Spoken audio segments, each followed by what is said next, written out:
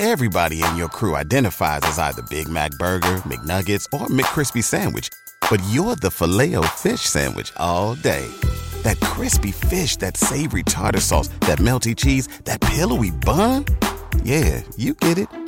Every time. And if you love the Filet-O-Fish, right now you can catch two of the classics you love for just $6. Limited time only. Price and participation may vary. Cannot be combined with any other offer. Single item at regular price. Ba-da-ba-ba-ba. Welcome to this special edition podcast of the Arizona Fall League, sponsored by Bowman, the first place to find the game's future stars. Visit Topps.com for the latest news on Bowman baseball trading cards. I'm Kyle Glazer, and joining us live from Arizona is our own Josh Norris.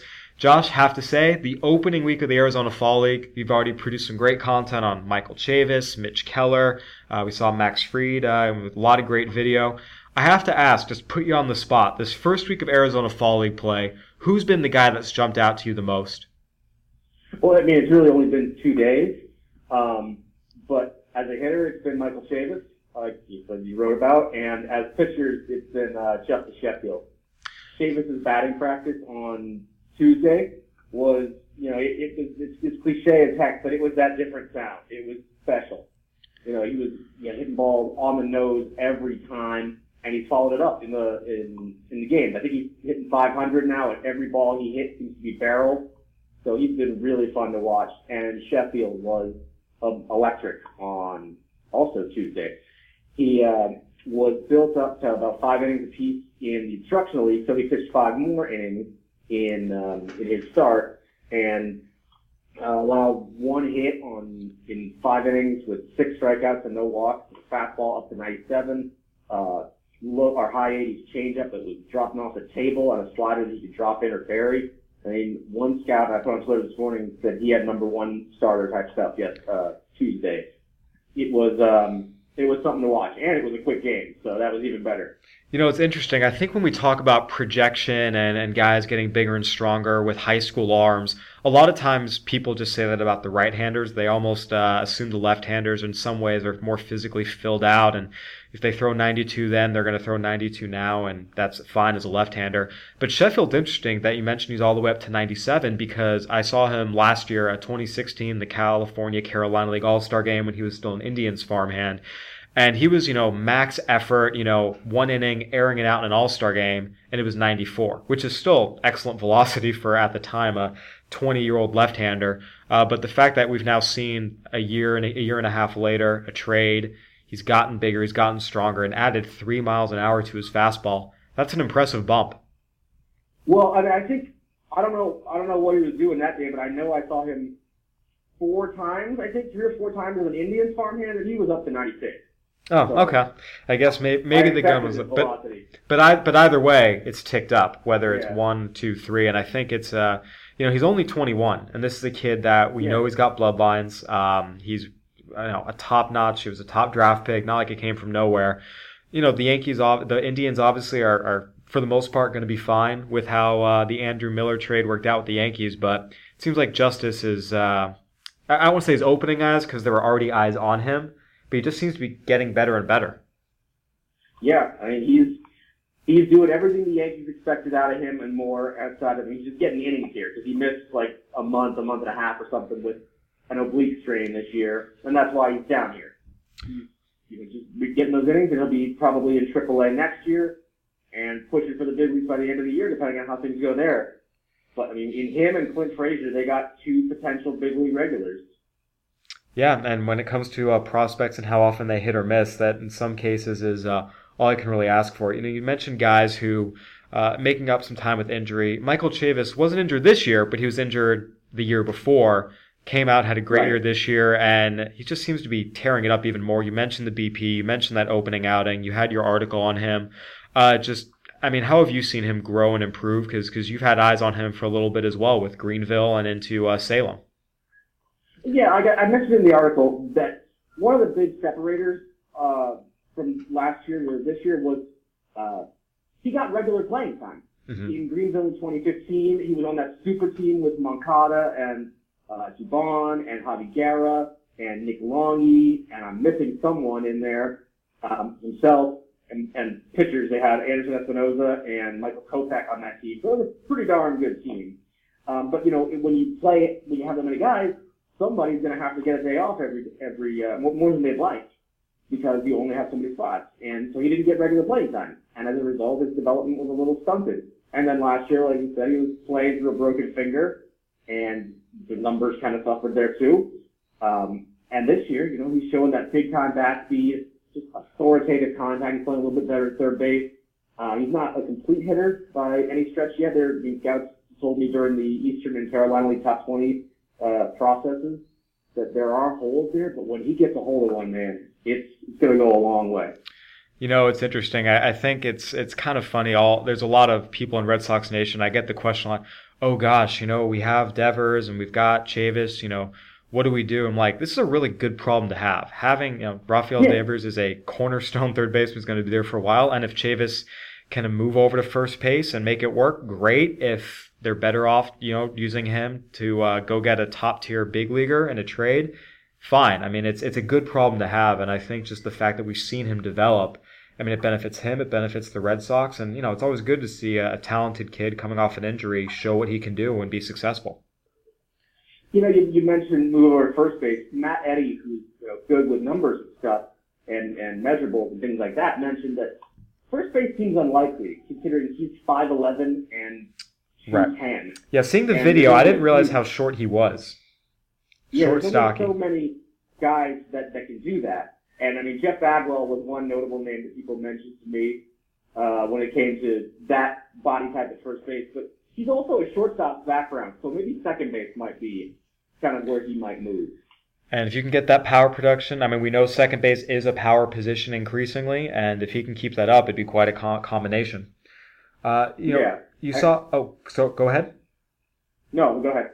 Yeah, so obviously, that Peoria-Glendale game, a lot of talent. Peoria has Ronald Acuna, our minor league player of the year, but I actually want to talk to you about Max Fried and Touki Toussaint. Fried in particular had a really interesting year where it wasn't very good at Double-A.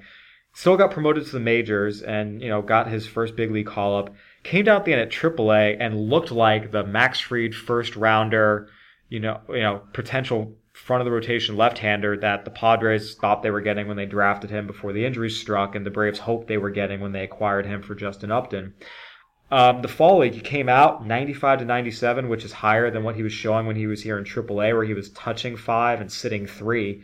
Just what have been your impressions of Max Fried? It seems like, after years of injuries, things might finally be starting to click a little bit.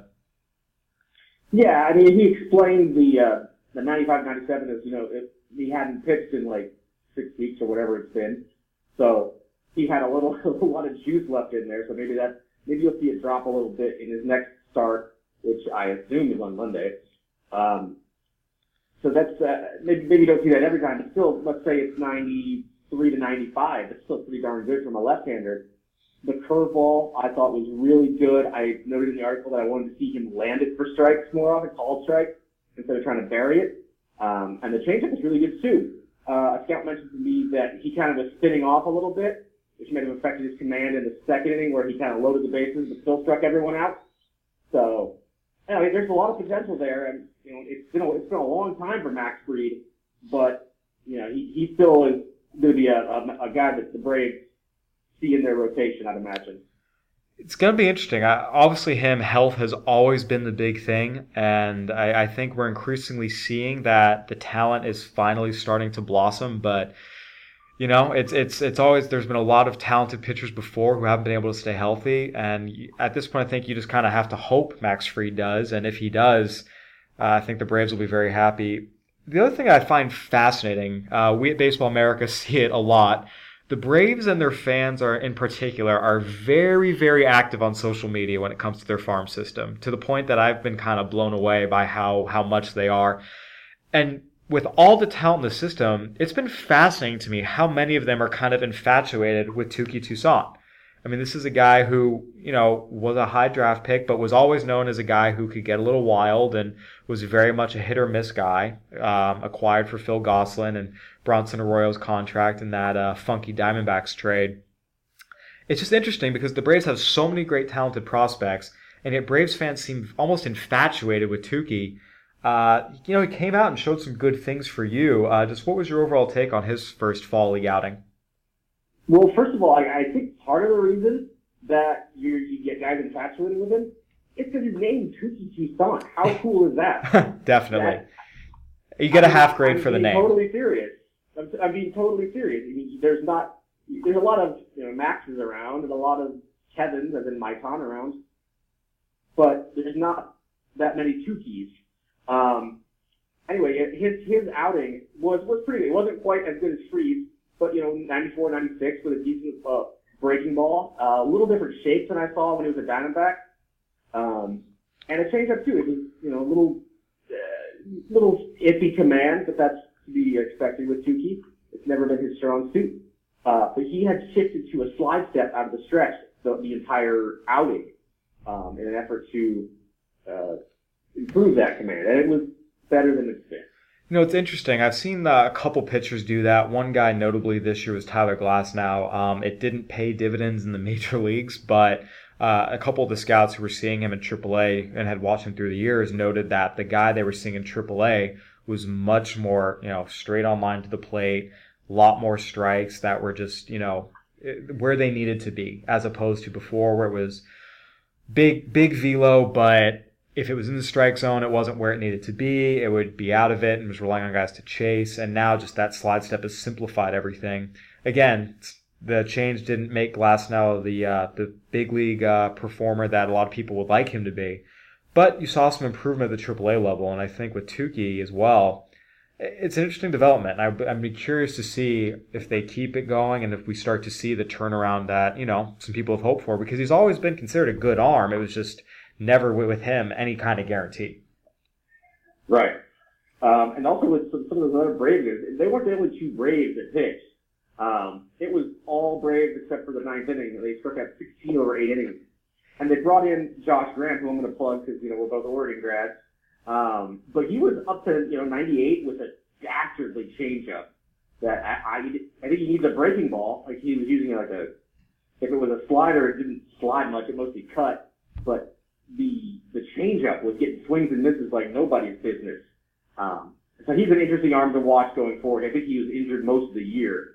So he's kind of been, lost in the shuffle there. But still got the big velocity, still got the big changeup. I could see him easily being a major leaguer. Another guy on the mound that has drawn a lot of intrigue is Mitch Keller. Now, this is a guy that I'm doing the Dodgers prospects for the handbook and was just talking to a scout about Walker Buehler and what he saw this year. And we were talking about, the best guys he saw all year.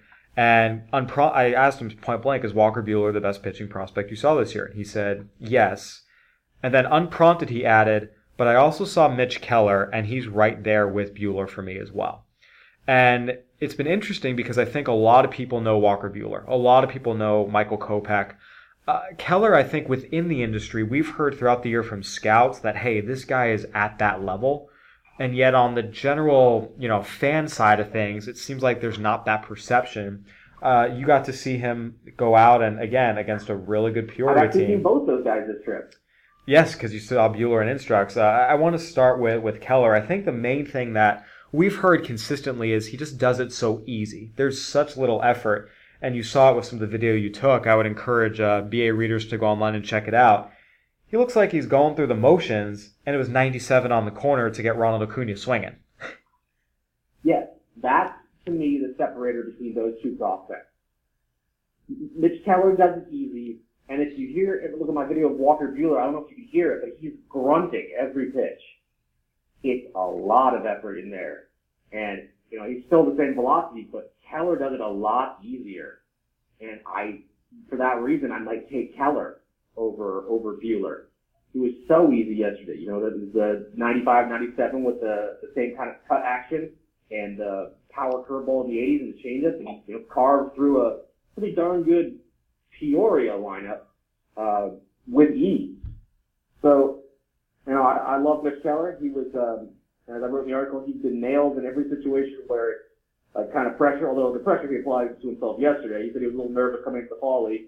It's not something you hear all the time, but he's done it in 2 consecutive playoffs, pitching pivotal or clinching games for championship series.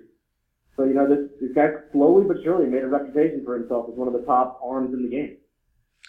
He's another guy that missed time. We talk about the fall league being a place where guys who miss time with injuries can go and get those extra innings, get those extra at-bats. And, that's one of those things that I think the fall league is more. I think sometimes there's this perception it's a place where just the top prospects go because they're good. But a lot of times it is that building back up after an injury. And backs can be tricky. I mean, all seemed well with Keller in terms of his health, did it not? Yeah, no, he seemed like nothing had happened.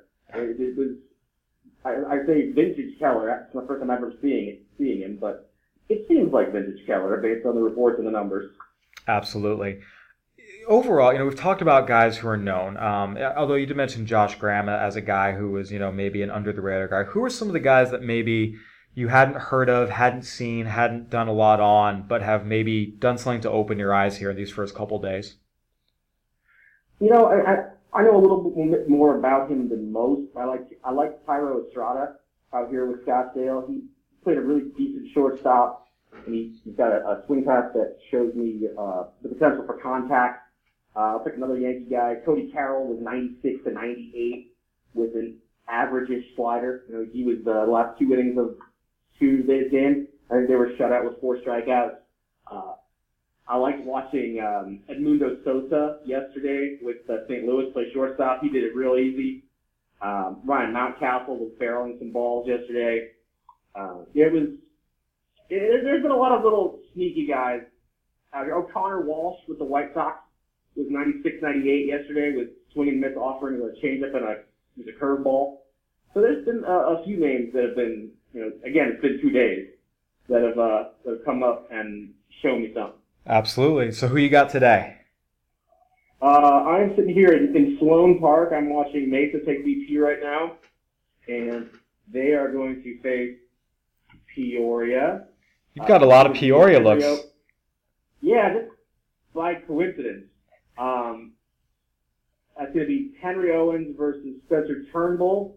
I'm really actually not looking for either of those pitchers, although Turnbull was really good for me this year. I'm trying to see if I'm going to get Andres Munoz out of the bullpen. 100-mile-an-hour 18-year-old for the Padres. Yes, I'm trying to stalk him a little bit. And then at the night game, it's Scottsdale and Salt River, and it's going to be Tyler Beatty for the Giants and Adrian Hauser for the Brewers. So that should be fun. You know who else? I hit some balls really hard. Zach Green. He, against Max Posey yesterday, he vaporized the fastball. I think it was 97. Line drive, like tracer-type home run, just to the left of dead center field. So that was really impressive to see. Absolutely. I mean, we always know that guy can hit the ball real hard, but he started to show it again. I think he had a decent year in Reading, either this year or last year. But, there's a guy who's still got raw power. There's a lot of guys with a lot of skills out here. It's easy to get lost in the talent. And again, if you're out here in Arizona or are planning to come to Arizona, come to these games.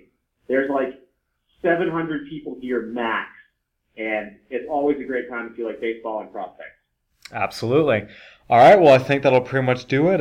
Thank you for joining us, Josh. We look forward to seeing more of the good stuff you've got going in Arizona and continuing to read all your good stuff. For Josh Norris, of course. So for Josh Norris, I'm Kyle Glazer. This special edition podcast of the Arizona Fall League is sponsored by Bowman, the first place to find the game's future stars. Visit Topps.com for the latest news on Bowman baseball trading cards.